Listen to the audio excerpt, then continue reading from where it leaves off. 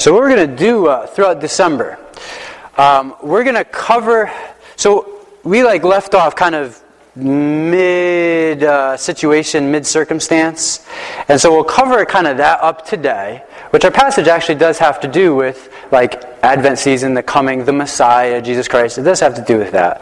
But what we're going to do for the rest of the weeks in December is each Sunday, we're going to talk about Jesus Christ specifically and how He relates and how He's integral into this Advent Christmas season. So each Sunday we're going to pull out a different part from the Bible and see where Jesus is, and we're going to bring that out to 2013. Okay, what does that have to do with me type deal. So I'm kind of excited about that. We'll just be talking about Christ in different ways. Talking about Christ maybe from prophecies from Old Testament. We'll be talking about Christ with some of His family members, some of His lineage. Just a bunch of cool stuff inside there. So hopefully it'll bless you. Hopefully it'll bless you. I know it's going to bless me. Let's open up in prayer and then we can get into this stuff here. So, Lord, we ask You again to come and just eliminate any distractions from our minds that might get in the way. From just opening up Your Word and receiving it. And if that means we have to take notes, then help us take notes. If that means, I don't know, power down the phones or whatever, power it down, but whatever, Lord, help us just to be focused on You and Your Word during this time. It's rare that we get a chance to study Your Word corporately as a group. And we ask that You also bless downstairs with the kids, Lord, and help us to better understand You, Jesus. Help us to better understand You, Your life and what You've done and how much You love us. So we just thank You for the time this morning. In Jesus' name, amen. Alrighty, so the question of the message is questions and answers. Questions and answers. Because really, what we're doing here is we're picking up in our Bible study with, we're coming into a lot of questions. Jesus posed a lot of questions. So, if we back up a little bit, right, we'll back up a little bit, just so we can kind of all get to the same place here. Jesus rides into Jerusalem the last week of His life. He's riding in on His Cadillac Escalade. Nope. Riding in a nice stallion. Nope. Riding in on a little old donkey, right? And He comes riding in on that, and people are rejoicing. And that's actually true. They are. They are rejoicing. They're excited about it. And in fact, they start taking their cloaks off, laying them down, and Hosanna, Hosanna, Hosanna in the highest. They're waving, climbing up trees and waving branches, and it's a huge thing. So then He comes into town. The religious leaders aren't celebrating, though. They kind of have arms crossed, and they're not happy about this. Who is this guy, He claims He's the Messiah, and we don't think so. And why isn't He stopping them if He was, truly holy? Why would He be accepting their worship? But Jesus knows who He is. That's why He's accepting it. So then He comes in. So then His next stop is He goes to the temple, and He clears that bad boy out. Because what they did with the temple, they did with church, is they started to make it a money-making scheme. And Jesus is not happy about that. In fact, His words were, you know what? My house is to be a house of prayer. That's what's supposed to happen here. It's supposed to be a house of prayer, house of rejoicing, house of thanksgiving. So then, the religious leaders then come in and are like, whoa. What gives you the authority to do this stuff? How come you can come in here, act like you own the joint? Really, He does. But act like you own the joint and then clear this place out. So then Jesus goes through this explanation of why He can do these things. And while He does it, He tells these parables. Say parables. Parables. Yeah. So He tells these parables about why He has authority. And about how this is really part of God's plan. And what he does in the first parable is he talks about a good and a bad son, where the good son is like, oh yeah, Dad, I'll do that right away. And the bad son is like, no, I'm not going to do that thing for you right away. But then, the guy who said no, the bad son, comes back around. He's like, no, I see that I should do it and I will. And the guy that said yes, that he would, he never ends up doing it. And so Jesus is like, hey, listen, you are having your chance right now. This is like kind of your last chance you're getting. And that's kind of the way it is for many of us. Like, there's only a certain amount of chance, only a certain amount of times we can actually say no to Jesus, to God, before it's like, pretty much it's a done deal. It's a done deal. And as we get older, as you know, we get kind of more set in our ways. And so if we build up that lifestyle of just rejecting, saying no, questioning, doubting, and not really digging into it, it could be it. And so Jesus telling them, he said, hey, listen, you guys are like that son, that basically said, oh, yeah, I'm in, but then doesn't do it. And he says something radical. He hits them right between the eyes. Like, go ahead, go like this. It's fun. Go like this. Right between the eyes, he gets them. Yeah, don't do it to your neighbor, but just like, in the air. Right between the eyes, he gets them. And he gives an elbow. Right between the eyes, he gets them and he says, you know what? The tax collectors and the prostitutes and the really bad people, they're getting into heaven before you. Because why? Because they were like that son that was like, no, I don't want to hear it. But then they heard what was right and they said, oh, this is right. We should respond. We should change. And they repented. And the nation of Israel, they weren't doing that. They weren't repenting. They weren't changing. So then Jesus tells them another parable. Again, it's with the vineyard. The other one's with the vineyard. He tells another one with the vineyard. And there's a landowner. And in this parable, he basically tells them that, hey, listen, I've sent you my prophets. I've sent you people of me. They've talked about me. They've done miracles in my name. And I know what you've done with them? You've killed them. You've thrown them in jail. You've beaten them. You've persecuted them. Again, this is your last shot. Because in the parable it says that that whoever owned this vineyard, he sent his servants there to go collect the harvest, the money, and the people that were working it, they're like, oh, we ain't giving this up. And so they killed every servant that showed up.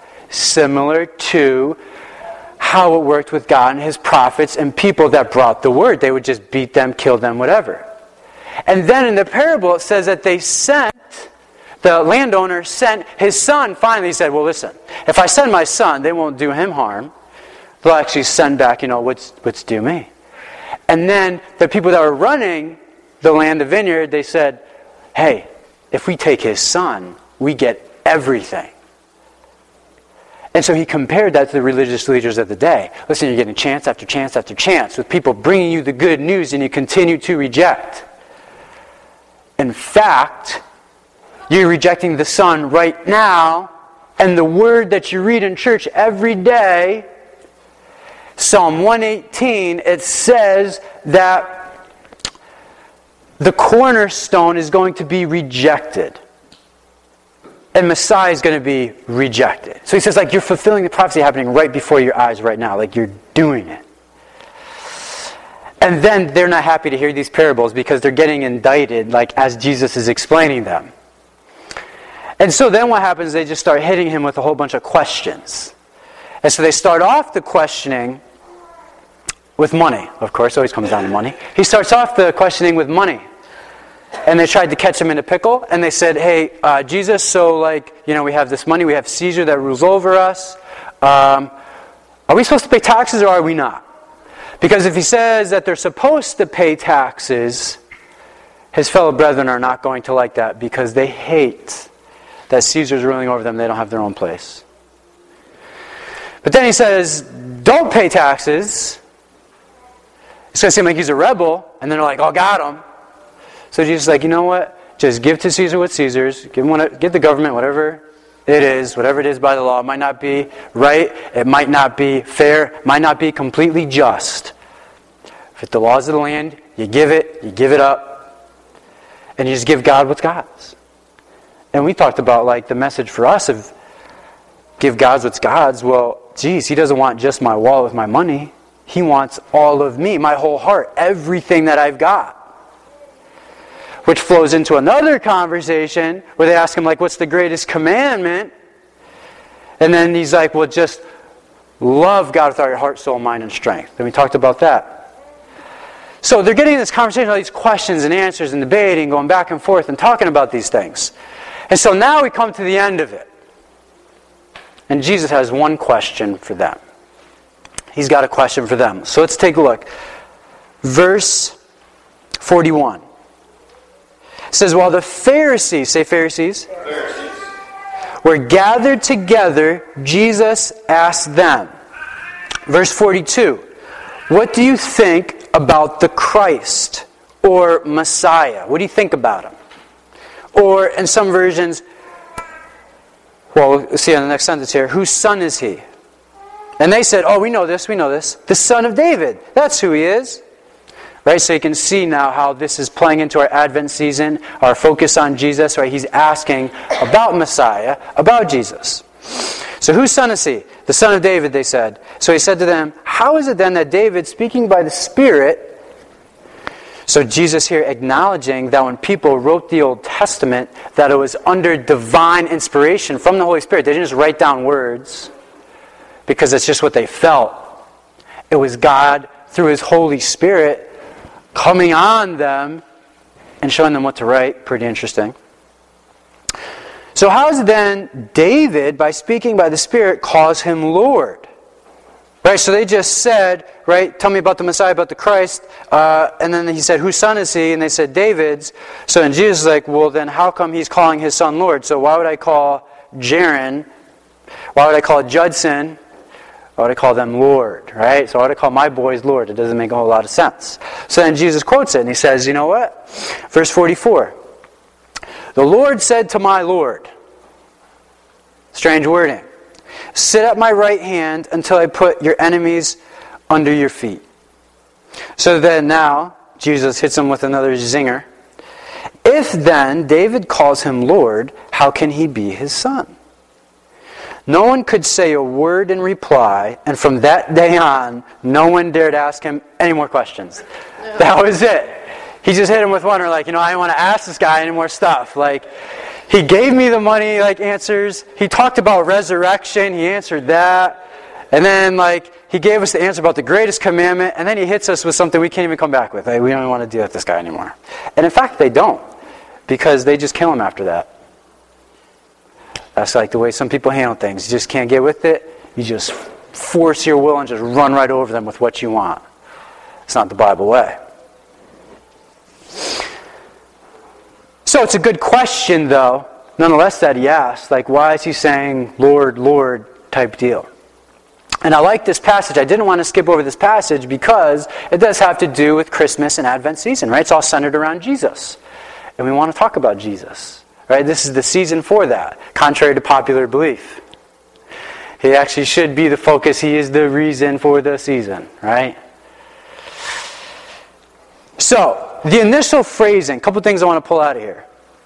The initial phrasing here in the very beginning. He says, what do you think about the Christ?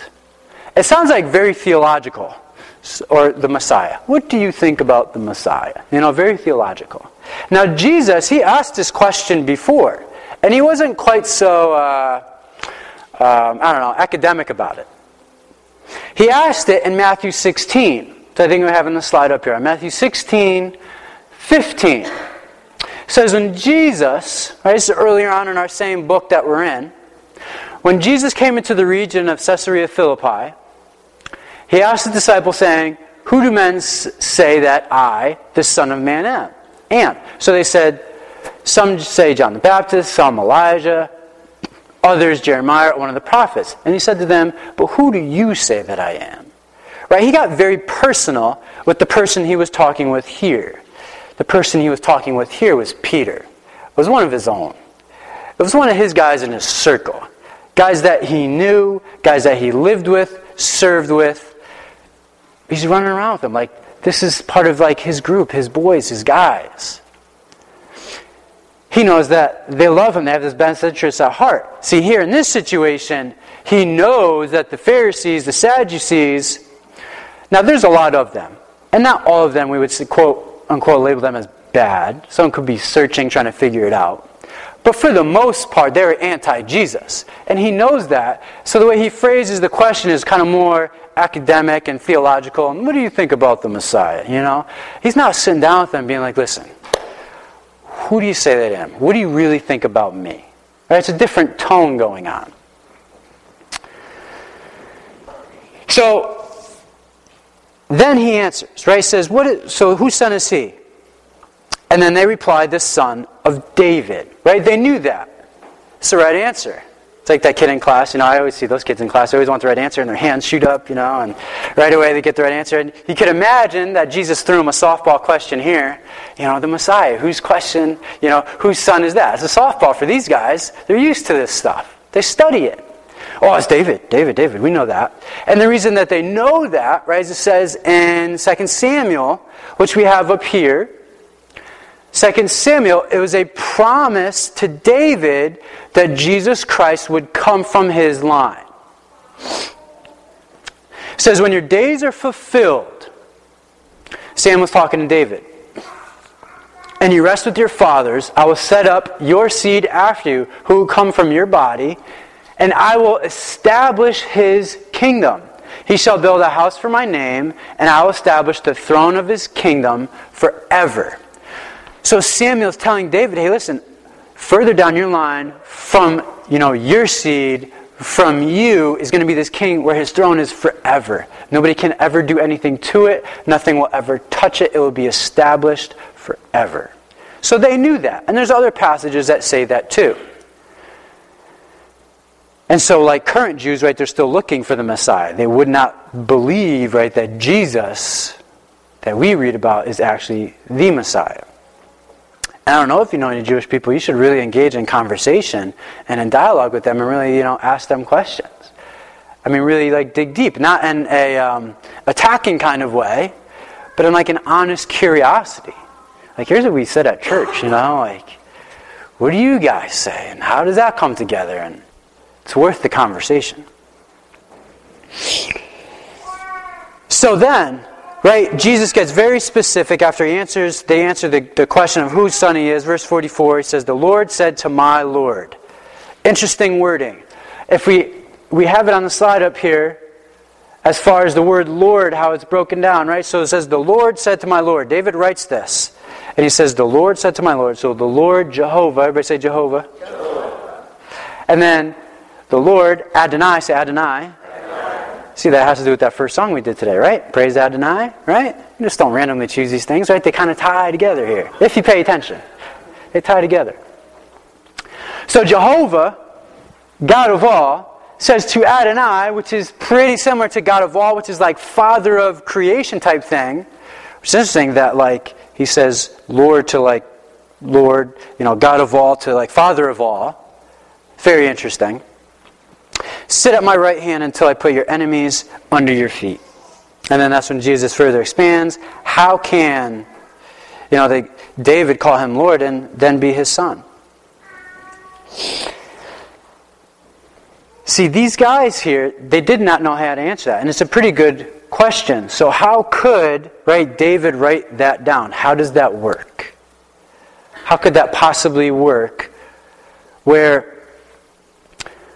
See, as far as their background goes, maybe this will help. As far as the background goes from the Pharisees, here's what they knew about the Messiah coming. Here's like the traditional Christmas verse. Like here's what they knew. Here's the battle that they had. Is Isaiah 9. Right? If we go up there and we take a look at that. Look at Isaiah 9 here. So here's like the Christmas verse. Right? It might be in your house. Might be on stuff that you have.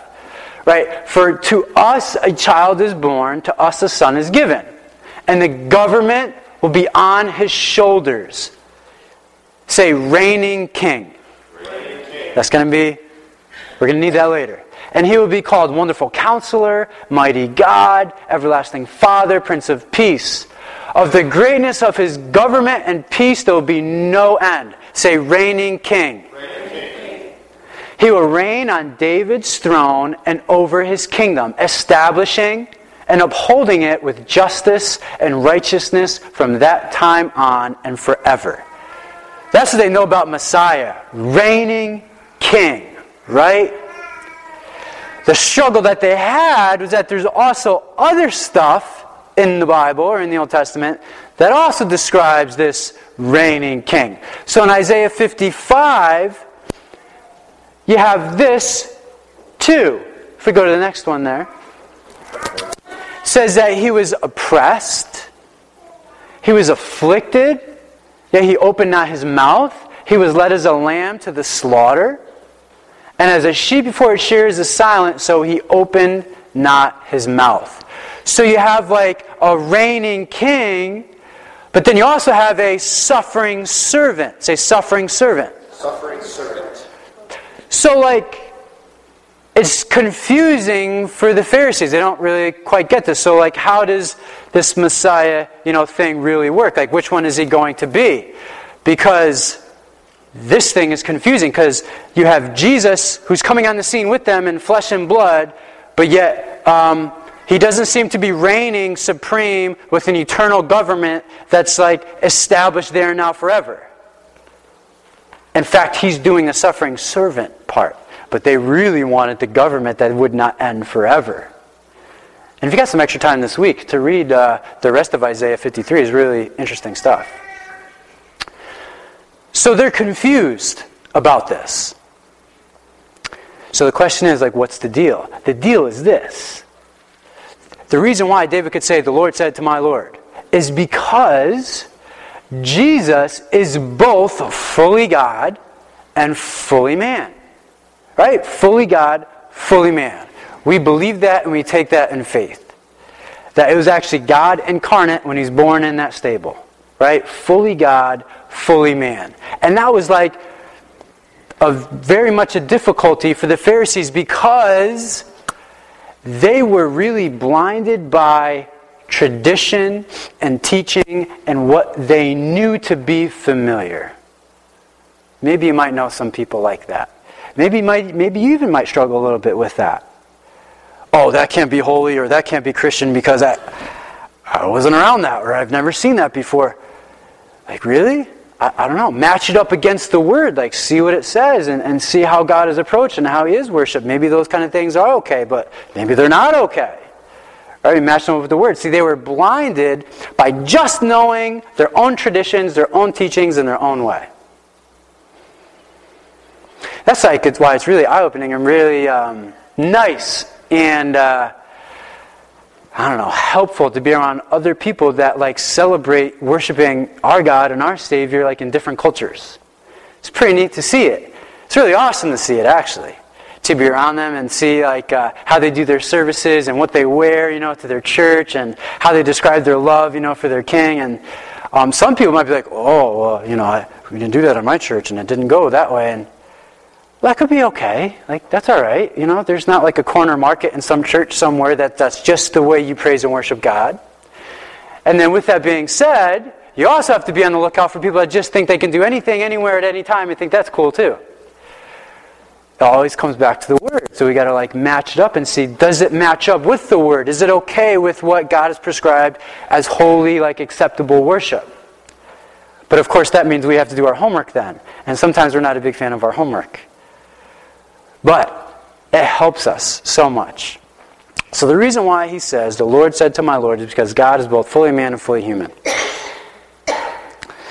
So I just want to close with this. 2 questions and 1 encouraging thought. Okay? 2 questions, 1 encouraging thought. First question is this. How have I examined Jesus? I'm curious, right? This is Christmas. I always say, ever since I think 2 years ago, right, on Facebook, there's that picture that goes around. It's on Twitter too. Facebook and Twitter, there's that picture. I don't know if you've seen it. And it's like they call them e-cards. And there's a graphic on there. And I believe it says, I'll try and get it right, only in America, after a day of giving thanks, can we then go out and trample over people for sales the next day. Something to that effect. On the news, I think I saw so far 2 people got shot. I saw one person? Yeah, so stab, shot. Then I saw three people fighting in a store. Fighting in a store. You see people climbing over each other. We drove past Walmart on Thanksgiving night at like 8 o'clock at night. They were lined up outside in Derby. They were lined up outside, just waiting outside for the doors to open. I'm all for a good deal. It's good. Julia was like the coupon queen for a while. She had a coupon blog, she'd be cutting the coupons out and doing all that stuff. It was kind of cool. It was kind of cool to go to the store, have like 3 bags of groceries, and pay $7. That was pretty awesome. But it gets like messed up and weird, right, and not good for us if we have this whole season and we don't really like examine and think about like Jesus Christ, the baby, God incarnate. Like, where are we at with that personally? I don't know where you are at with it. Like, where are you at with that? I think it's worth everything in the world to consider that because he made radical claims. As soon as somebody comes along and he says, like if I came along and I said, you know what? Jared is the way, the truth, and the life, and no one gets to the Father except through Jared. Yeah, that's a big right? Super blasphemous, way off, ridiculous nonsense. But Jesus was real serious about that. And then Jesus says, you know what? I am the resurrection and the life. What? These are heavy-duty sayings here. Jesus says, you must be born again just to get into heaven. So it's like we have to examine. We have to examine like Jesus in ourselves. You got to, because if he is true, if it is right, we got something to answer for. And like if it's not, then you're all good. Like good luck trying to figure life out. It's going to be tough. It's going to be really tough, right? And I say that half tongue in cheek, but I say that also like kind of like with like a hurting heart, like it's really tough to try and figure this thing out apart from Christ when God actually made us in his image with a desire to just only be with him, and then we try and find other places and peace and other stuff. So they did this to Jesus, right? They examined him through and through. They hit him with the hard questions. They came after him. They examined him. And he gave them answer after answer after answer. Then he gave them a question. They had no answer. Fully examined, fully inspected. So now they're faced with the issue of, okay, is this true or is this not? Will I accept it? Will I not? I think for many people, the examination has to happen. Got to get there.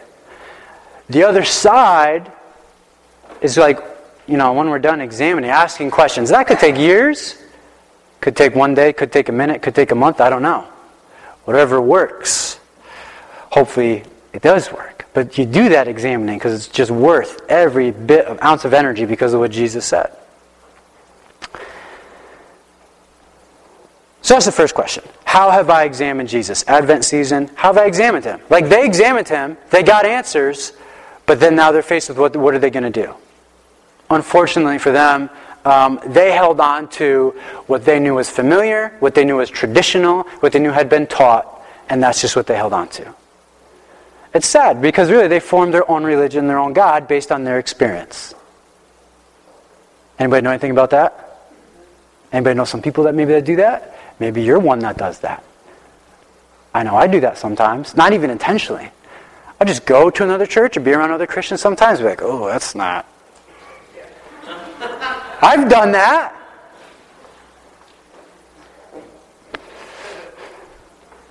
So the importance to examining Jesus, Advent season, the coming of the Messiah, man, is so important. You just sit down and just examine. And I like the fact that, if I'm Jesus, so 3 years he's been doing this thing. He's been healing people, touching people, blessing people, just feeding 5,000 with bread and fish. Not once but twice. Amazing. I'd get tired of these guys and these questions. So you know what? I'm done with you. And just move on. But he answered these questions and he gave them such good answers. He gave them their time. He didn't blow them off. And that's encouraging because I know that I can go before God and I can bring my questions and my concerns, and Jesus, and God is okay with me examining Jesus. Bringing whatever tough questions I got to the table, He's okay with. It's not like we're some cult who are saying you can't just question it, you just believe it. It's craziness. Right? That's not the case for our God, for our King, for our Savior. Second question. Second question here. Is it possible for me to be blinded by tradition or position or selfish pride when it comes to Jesus? So is it possible? I think it's just something worthwhile to think about as you do the examining process, because it wasn't possible for these religious guys to get past their traditions that they did, that they've always done, their position of, they thought a lot about themselves. Like, I know a lot of pastors are like, oh, you leave out the pastor thing, it's like serious business. Well, it's pastor. It's reverend. And I remember being in college, and I remember, it was a psychology class.